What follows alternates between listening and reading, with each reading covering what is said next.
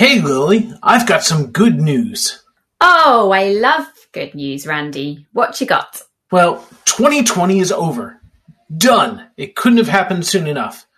But, I will admit that I feel a bit like Puxatawny Phil or Staten Island Chuck. I feel like I should know those names. And I'm a bit afraid of where you're going with this. Oh, come on, those are the famous groundhogs. Puxatawny Phil is the groundhog in Groundhog Day, and Staten Island Chuck is from my hometown, and they're the ones that predict the weather on Groundhog Day. And I feel like I'm not sure if we're predicting, a few more months of staying inside or a whole nother year. Oh, no, too soon, Randy. Let's kick the new year off with something much more appropriate. And conveniently enough, we have just the thing for that on today's pod. We talked with Dave Martin, the founder of Right to Left and the former Chief Product Officer at Tez, about how to form good habits for product people. Oh, this was a good one. I have a sticky note up on the wall with one of my favorite bits from this chat, and I'm swearing that I'm going to use it every week. Well, that's one good way to form a habit. So let's dive right in.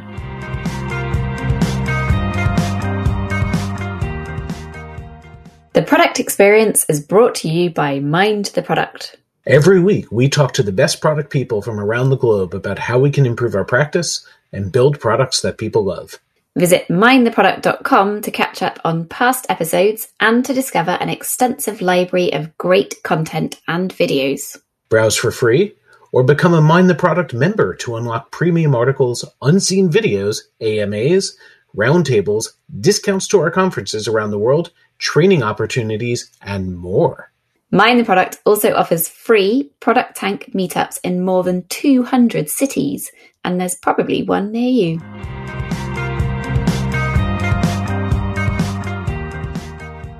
Dave, thanks so much for joining us tonight on the podcast.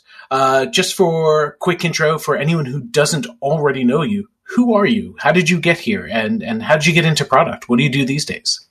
Hi there, Andy. Well, thanks for having me on the podcast. I listen to it pretty much every episode, so looking forward to being on it. How did I get into product? Well, I spent the last 20 years or more, dearie me, that's too long, in product development. And the last 10 years or so have mainly been in product leadership roles, including Chief Product Officer over at a pretty large private equity-owned global ed tech that was called Tez. And so I've spent all my time pretty much on that balancing act between technology and business, making sure that we're investing in the right things to help the business achieve its goals, which 20 years ago we didn't call product management, but today we do. Fantastic. And it's that experience that we wanted to talk to you about because you've got a lot of experience in evaluating product managers and in hiring them and recruiting them. So we're curious, what do you look for when you're evaluating a product manager? How do you know if someone's any good? Well, that's a $1 million question. How do you know the good one? And if I was that, I'd be the best recruiter in the world instead of a product management coach. But it is true. I've spent a lot of time hiring and built lots of great teams. And now, at Right to Left, the company I founded, we audit and help companies understand how good they are themselves too. And I think one of the tough things is that it's not one size fits all. And I think unlike perhaps other sectors that we could be in, other career choices and vocations, it's unlike, passing your exams in finance and everybody does corporate finance the same way. Product isn't quite the same, as we all know. So I think first of all, we've got to understand what this white space is. Product's got to fit in that organization. And then perhaps the next thing that I personally look for on individuals, instead of perhaps their competencies and skill sets, I'm more interested in looking at how adaptable they are, because that white space changes and so does the product. When you launch a brand new product and you're trying to find product market fit, it's a completely different way of and different habits and different techniques you need and different way of thinking, different attitudes and behaviors to perhaps when you're a product manager looking after a growth product, trying to optimize growth and to scale. And do you have any particular signals that someone is more adaptable or, not suited to product and not adaptable? I think when you look at people's behavior, it's the key, and there are certain traits, I think, which are really common. And I know perhaps later on today we can talk about some habits that people do, but it's that thing of having really good habits and changing your habits. And that trait of not having a big ego and being open to self-improve and being open to continuously improve what you're doing. It might sound a little pompous, but really the ability to think in the meta, which put a different way is about critical thinking. Critical thinking is, the application of appropriate skills and strategies in order to obtain the desired results, i.e. not just doing the same thing every time. And product managers have to be able to critically think. And, instead of perhaps more of the definition of critical thinking, and put it more English, it's about how product managers and teams rethink their habits on a reasonably regular cadence, not weekly or monthly, but at least annually, and then practice those new behaviors to form those new habits.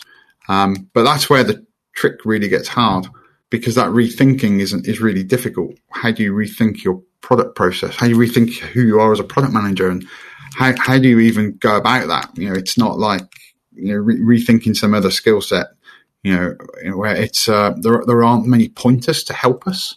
And that's where we've been doing a lot of work in the company I run now, building out something called the product mindset profile. And we've called it Epical. It lets you evaluate yourself. It's a free tool we're about to launch. It lets you evaluate yourself and see where you over-index and where you under-index across 6 specific characteristics, 6 specific, we call them mindsets, but they're really behaviors and attitudes. And that's empathy, process, imagination, commercial, analytical, and learning. And just helping product managers adapt those particular characteristics based on the goals they have. That's a really interesting space to play in. So let's dig into that a little bit, because we're all guilty of making product management sound like it's the end-all, be-all, and this amazingly important thing. And sometimes I have to remind myself that really we're just middle managers most of the time. And we're working within a company with lots of other people. So what are some of those habits, aside from reining in that ego? Let's talk about one of the habits that you look for and try to develop in people that help make them really effective. Yeah, I think that perhaps the starting point is to think about what a habit is and then go into that, and when I told my daughter we were having an interview tonight about habits, she looked at me confused and wondered why we were talking about priests and vicars clothing. So, it's just about their routine behavior. What's my routine behavior? And what routine behavior do I do that I don't really have to think about? That would be what I mean by habit. And there are a bunch of great habits and I think they're not all needed for every product manager at every specific part of their journey. But by journey, I don't mean their individual career. I mean the journey for the product they're overseeing and the business goals they're trying to achieve.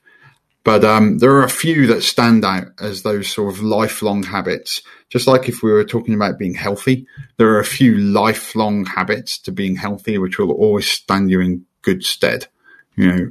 So thinking about your diet in a certain way will always do you well. And I think there are a few of those in product that we could dig into. And perhaps the first and most obvious, but unfortunately, from my experience, the one that is least practiced very well and isn't a habit for many people is talking to customers, which sounds crazy that that's not a common habit. But given all the books that all these amazing people like Marty Kagan, etc., write, talk about the process of talking to the customer and learning from the customer. But it's not a habit many people have. What do you think it is that holds people back from talking to customers, and how do you support product people in trying to improve that very important habit? Yeah, I think it's really interesting. For a while, I ran this process in teams of companies when I was helping companies go through transformation, and more recently coaching and helping teams grow. Around this process where we got the team to evaluate themselves on a bunch of capabilities and things they do and activities about the knowledge. Do they have the knowledge to do this thing? And that's where we'd start. And the teams would always tell me how they knew how to run experiments, knew how to talk to customers, etc. And then we'd do exactly the same process but the topic would have changed slightly to what do you actually do, not what you know how to do. So, and the gain that, talking to the customer would be really low along with running experiments. So it's not knowledge. It's not that they don't know how, but that's the interesting thing about learning. It's not always about the expertise of how to do something. It's not always the knowledge. It's the practice of actually doing it. I've done a lot of reading in this space, and there's this fantastic economist called Alison Wolfe, and she observed this problem to do with people learning vocational education, and she looked at like music teachers and pointed out that good teachers of music, and this is a direct quote from her, are utterly disinterested in it being good enough. They're really obsessed about things being great. They don't have low expectations. They just don't do low expectation. And I think there's a starting point that we don't necessarily always think about the key things in our vocation as product managers and like these key habits, like talking to customers, as something that we accept that it's okay we don't do it. So I think that's the first starting point, accepting that that's not good enough, that it's non-negotiable, and you're not doing your job if you're not doing that is a starting point, which can be a home truth for people. But the next thing is fear. Always the same. It's nearly always the same conversation. In the last year, I've probably helped 100 odd product managers and across different teams, both in the UK and US. And every single time it's fear. They'll come up with excuses. There'll be problems like, we haven't got access to the customer. That's sometimes one. It's not always one, but it's sometimes one. It's often not very hard to get over. Just ring the CRO up, talk about why and why you want to talk to the customer, and now you're allowed. It's pretty easy. But it's normally fear. It's the fear of, well, what do I say? And, I'm not an outbound sales guy. I'm not used to this emotional challenge. And a few of us are really good at networking and extrovert and comfortable with it. But most people in the role aren't. They're really nervous. They need that hand holding. They need to help. They need some support in getting over that emotion. Is it fear of talking or fear of what you might hear and what you'd have to do with that information? I really wish it was what you just said, Randy. I would be over the moon if it was fear of learning that I got something wrong, because that would be a phenomenal discussion. Because that's the whole point, isn't it? And the whole point of talking to somebody is that learning velocity. Like, often the question is well, how often should I talk to customers? And my answer is always, well, how often do you want to learn? How often do you need to learn whether you're doing the right thing? In my opinion, it's typically at least once a week, but not once a quarter or once a year, as it often can be. So no, I think it's actually much more basic human fear of, I don't want to look stupid. I don't want to sound an idiot. The normal things that make people anxious. And we sometimes forget that they exist. We almost forget that, just because I've got this title and job title and all these responsibilities, I'm still human underneath with the same fears and anxieties that everybody else has. That fear of just looking stupid is enormous. I've helped a few people get through it by simply doing it with them to start with, taking the call with them and then swapping. It's interesting because I hear exactly what you're saying. I'm not going to fight with you about it, but I'm seeing it from the other side as well, where people aren't necessarily afraid to engage with a customer. They then learn something that challenges what the received wisdom is inside the business. And then they have to do something with it. They have to tell other people this. They have to tell their stakeholders that they're wrong. And they're terrified of that because they did it once and it went badly, or they saw somebody else do it badly. Well, that's interesting. I feel like it's such a kind of big topic, and one that so many people kind of struggle with at different points in their career, and to varying different degrees as well. We could spend quite a lot of time talking about this, but there's quite a lot of other habits. I'm going way off topic. Sorry, guys. I was going to say, Randy, I mean, if we think about some of the other habits, it might help with that major point of fear inside the organization, and the fear of telling my boss they've got it wrong, or upsetting the founders, and if we look at some of the other habits that are really important for people to do, writing down assumptions would be one that would help with that exact problem that you've just mentioned. The amount of teams that just don't know what their assumptions are. The great teams, the teams that work brilliantly, I can talk to them and they'll tell me, well, this is the assumption of why we think this thing is right. And then that can be challenged through conversation. And then that can introduce another great habit, writing down hypotheses. And that challenge becomes hypotheses, which then becomes experimentation. And that leads into the habit then of sharing the learnings from experimentation and from interviews. So I think thinking about those habits, writing down assumptions, writing down hypotheses, and sharing learnings from experiments, they all help massively. If they're things you do all the time, that completely changes that conversation with senior management and the business. In fact, it puts you in the driving seat because those people don't have that evidence. Is there a secret to making a habit of these things other than, just doing it? Well, I think there is, definitely. And if you do some research, which I've spent a lot of time looking at how people form habits and how you keep them, and if you look across at like coaching for athletes and people trying to lose weight in this area, or people trying to quit booze, there's a bunch of good research on habit forming and how to do it. And it's not as complicated as it might sound. It's ridiculously simple, actually. Unfortunately, it does require some discipline. And, the first thing is to set a goal, set and define a clear goal. And that goal isn't I want to form this habit. That goal is, why are you doing this thing?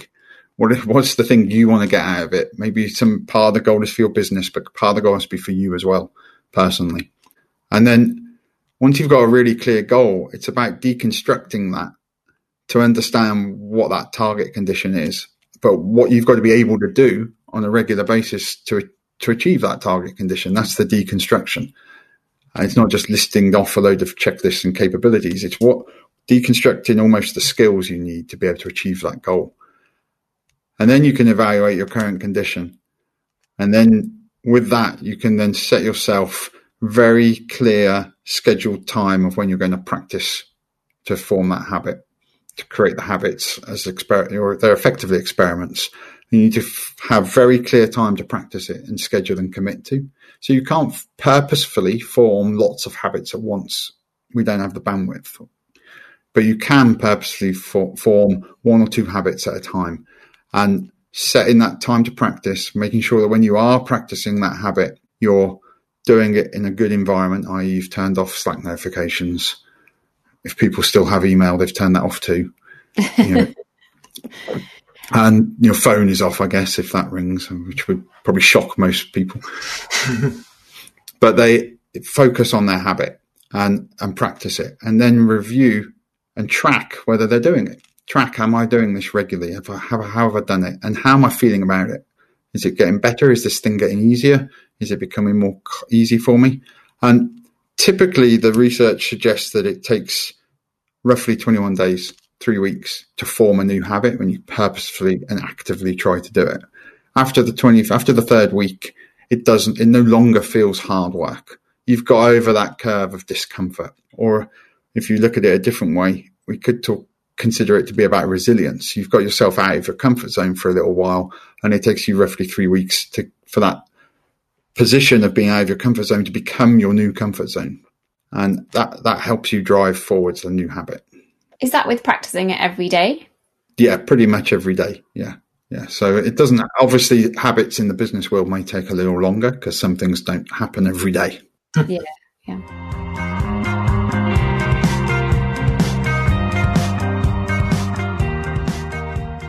Do you need powerful insight into how your users behave in your product? Don't we all?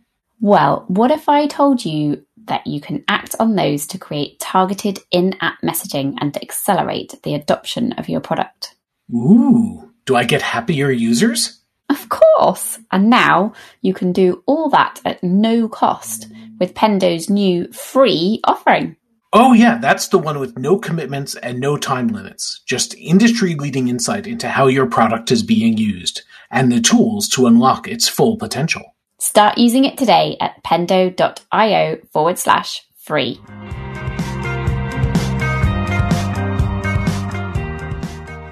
And what about, because a lot of these things that you've mentioned about, talking to customers, writing down assumptions, sharing learnings from experiments, they don't necessarily have to be things that you do as an individual. It can be more of a team situation. So how do you find people kind of developing habits within teams? Does that make it easier or harder? Or I think it makes it easier. Obviously, it always depends, but standard answer for product manager everywhere. But in reality, I think typically it makes it easier, and it makes it easier because you've got some extra things by default that you need to do this well. If you think about that athlete, they need supporting emotionally through the pain, through the being out of the comfort zone. They need to be able to talk through their failures with somebody. They need to be able to focus on their performance, and they need to be encouraged to reflect on it. And in a team environment, a good team anyway, and by team, I don't mean just a bunch of people who are put in a room to work together. I mean an actual team that works together to achieve goals and supports each other and communicates. Then you're going to get an awful lot of those things by default. You're going to get them automatically. You're going to have that conversation with your team members that provides you that emotional support, that you're going to chat through the things that didn't work, probably in retros, another good habit, probably in retros, and be able to talk through the failures. And then you'll be able to focus on the performance, maybe in stand-up regularly, another good habit, turning up to stand-up, focusing on those performance issues around what we're looking to improve. And the nature of retro, etc., automatically encourages reflection, and so does teamwork. It encourages people comparing and asking you and challenge you. That support and challenge framework that good teams have will automatically give you a better environment in order to form good habits. So you'll probably form them not only quicker, but also stronger. So how can people understand how good they are now at some of these habits? I mean, I write down assumptions, but I don't do it very purposefully or mindfully. So I wouldn't really know how to score myself on whether I'm good at it or bad at it. Or so how do we evaluate ourselves on these different habits? I think there's probably two different ways of looking at it. First of all, the fact you have the habit at all is a good thing. So reward is a really important part of habit forming. It's really important that you reward yourself and recognize you're doing well. So if you're already doing it, there should be a big thumbs up. We should be high-fiving that somewhere. I was thinking more like a bar of chocolate for every assumption. A bar of chocolate or a bottle of beer for Randy, whichever fits best. I'll take both. You take both. That's probably a bad habit, though. You've got to reward the fact you're doing the habit in the first place, the fact you're doing it well, the fact you're doing something.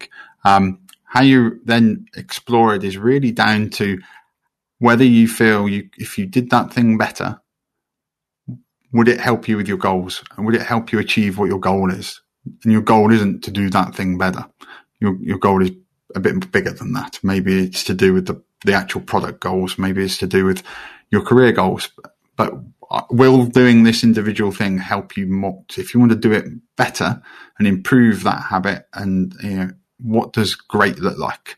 And reflecting on that against your goal, comparing it to the impact it might have on your goal. When picking habits to improve upon, I would urge people to think about the value it has, the impact, versus their desire. Will you enjoy doing this thing?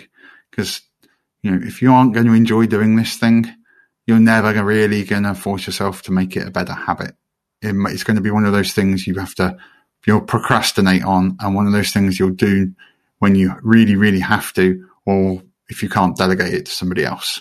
So, if you're going to really shine, find the things that are going to have an impact and the things that you desire to do better at, and then pick one or two of those and focus on those to improve upon. So would you say all of these areas that you measure, are they equally important, or is it situational? Does it depend on what do you need to help you overcome or achieve a certain goal? Yeah, I think it's definitely situational, Randy. I mean, when we look at the product mindset profile we've created, the epical characteristics, they change. They're not the same for everybody. We do work as a big company, as a consultancy company with organizations to understand which of those attributes they need right now in order to succeed at their goals. And, if you're looking for product market fit, you want to be over indexing on things like empathy, imagination and learning, but they aren't the things to over index on necessarily. It's not a strict rule, but they aren't the things to over index on necessarily. If you're looking to scale up at pace, you probably need to think more about process, operations, that kind of thing. You definitely need to be thinking more commercially, the cost of the impact on costs, etc., the margin lines, and you've probably got to be a lot more analytical. So there are different characteristics depending on context, and that context will change not only just based on the goals you have, but it'll also change on the company you're in, and it will definitely change based on your leader. If your leader isn't purposefully nurturing these, specifically thinking about what's important for you and for the product line you look after and the stage of the organization or the stage of the product you're on, then they'll be doing it in an organic way, and it's just their natural leadership signature. And that means you'll end up influenced by them. You'll believe certain things are more important than others just because that's the leadership. That's what they're rewarding you and encouraging you to do. You can't really not. You're heavily influenced. So leaders, context, and the situation you find yourself in will together decide what the congruent direction is, really. And just to a point you sort of made earlier about it's much harder to develop a habit for something that you don't enjoy or aren't excited about. But if you're evaluating yourself on all of these different aspects in order to improve, should you then just prioritize the ones that you're already good at and get better at those, or try and fill in some of those gaps? Because I would imagine that in many of these cases, the ones that you enjoy, you're going to have got better at anyway, or the ones that you've kind of got a natural inclination for, you're going to just evaluate yourself a bit higher. So surely the best thing is to find the ones that you're not so good at and focus on those ones. I mean, that's a really interesting question to do with personal development, and probably somebody far more knowledgeable on the topic than me could talk about it for hours and hours. I think there's two different approaches, and it really depends back to that goal. The goal isn't be good at this habit. The goal is whatever you've set, whatever your personal goal is. And if the habit has high impact to that goal, if you imagine like a quadrant, a 2x2 grid of impact versus desirability, if it has high impact and you know that I really do have to develop that to achieve my goal, you're going to have to do it. Much like a guitarist who wants to solo and be, the lead guitarist in a band, they've got to learn their scales, and it's boring and they have to do it. But if they can't move across the fretboard in the right key and improvise a solo, they'll miss their goal. So is it desirable to sit and practice and learn scales? Probably not. So I think it's really back down to the low-hanging fruit is to pick off the ones that are impactful and desirable when you're starting out trying to think about this and improve. But no, you're going to have to deal with some of the things that are less desirable, just like losing weight. The goal is losing weight. And is it desirable not to eat chocolate and kebabs? Probably less desirable. But if you want to lose weight, you're going to do it. So it's always got to be framed to that goal. So given the time of year that we're recording this and putting this episode out, Dave, it's around the time that people usually make resolutions and try and start new habits. But we all know that those typically don't last. So you said people need to repeat them for about 3 weeks on average to really make it ingrained. But aside from just doing it the first day, are there any other tips that you have to getting into a new habit, doing it the right way? Yeah, I think the teams we work with, when we coach teams, we spend a lot of time helping them track what they're doing so that it's very, very visible when they either don't do it and they can, or when they do it. So they can see the reward, the gain and the benefit, or they can see the problem it's caused. And if you speak to like a PT and you're trying to lose weight in January, you'll be encouraged to start with not to stand on the scales every day because you won't see any difference. But it won't be long before you're encouraged to stand on the scales every day, because they want you to pick up the fact you misbehaved and the behavior wasn't quite right and you had an impact. There was a result to that, not following the habit you wanted. So it's the same here. It's the same, exactly the same. It's about focusing. It's harder to measure, unfortunately. It's not quite as easy as standing on the scales, but you can at least track, did we do this thing? And did these sub goals because of doing it, did those achievements happen or not? And being one really simple tool we've used a lot with many teams is just a simple matrix where every week they tick a box in three boxes. They tick, and they only had one tick. So they've got to pick which one of these three did they do this week? Did they create value for a customer? You can't do that unless you release an actual product into a customer's hands. Or an update. Yeah. Did they learn, or did they do something else? And they track those three things. And then the conversation becomes, well, what was the something else? And why wasn't it learn or create value? Because what else was more important? And that then forces them to think about, well, we didn't do these things. We didn't talk to customers this week, which is why we weren't able to tick the learn box. Ticking the something else box is pretty negative. It's the equivalent of the pounds going up or the kilos going up on the scales. It sounds like the star chart I had for my child when he was being potty trained. Well, we're all human. I mean, if you get it right. It provides the really very simple way without complex metrics and teams getting obsessed about some fake figure because they come up with all sorts of numbers. It'd be like agile teams talking about, we've increased our velocity by 3 points. It's like, whoopie-doo, you could have just estimated them all 3 points bigger and you would have done that. It's all meaningless.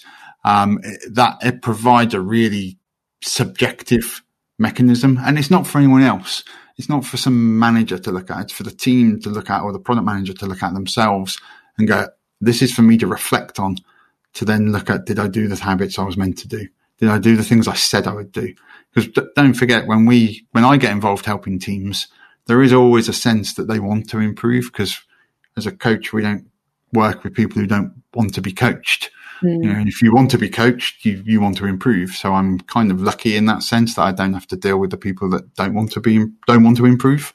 Actually, that's a really good point. Have you ever had to deal with people who, or manage people, don't see that they need to be improved and are just happy kind of cruising? Or yeah, definitely. I mean, if you look at like general management and leadership, and it's a bit old now, but years ago there was a Gallup survey called the 7 Rules. And they focused on exactly that. There were some specific measurements they took across lots of companies over managers' behaviors, and found that companies where managers felt like they had to always improve their staff and their staff all wanted to become them to do their job, instead of respecting the fact that a waiter could just want to be a good waiter and that's that. They found that was a huge differentiator between high and low performing companies. So I think that there is a difference, though, between doing the job at an adequate level and being the best you can possibly be. And it's perfectly fine. I don't have any issue with a team or an individual not wanting to be the best they can possibly be. They do have a life outside of being product managers, but it's not acceptable if they're underperforming. And that's where the challenge comes in. So, managers should, in my opinion, their job is to help individuals be the best they want to be.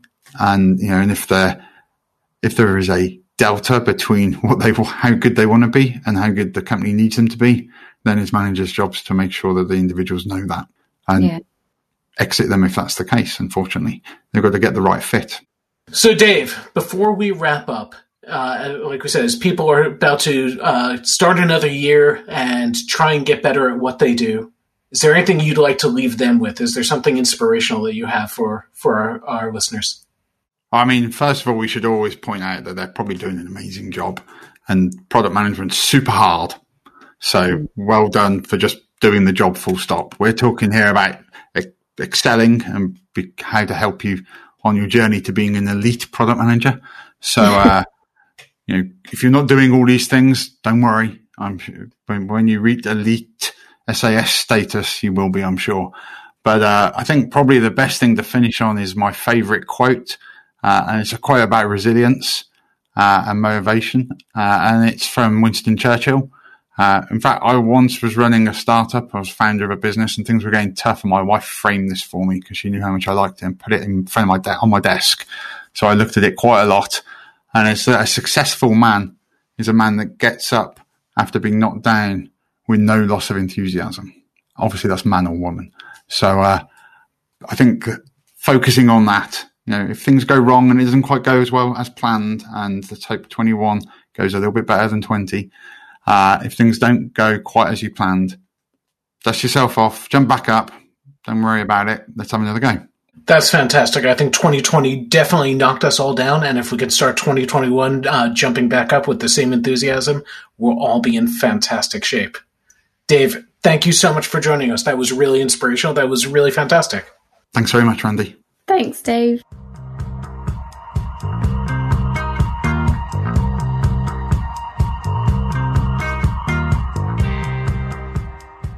That's it from us today. Stay safe, people. And if you're enjoying the podcast, why not leave us a review? We'd love getting feedback.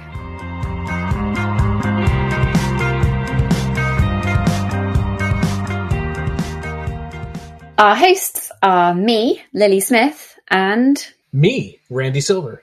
Emily Tate is our producer, and Luke Smith is our editor. Our theme music is from Hamburg-based band PAU, that's P-A-U.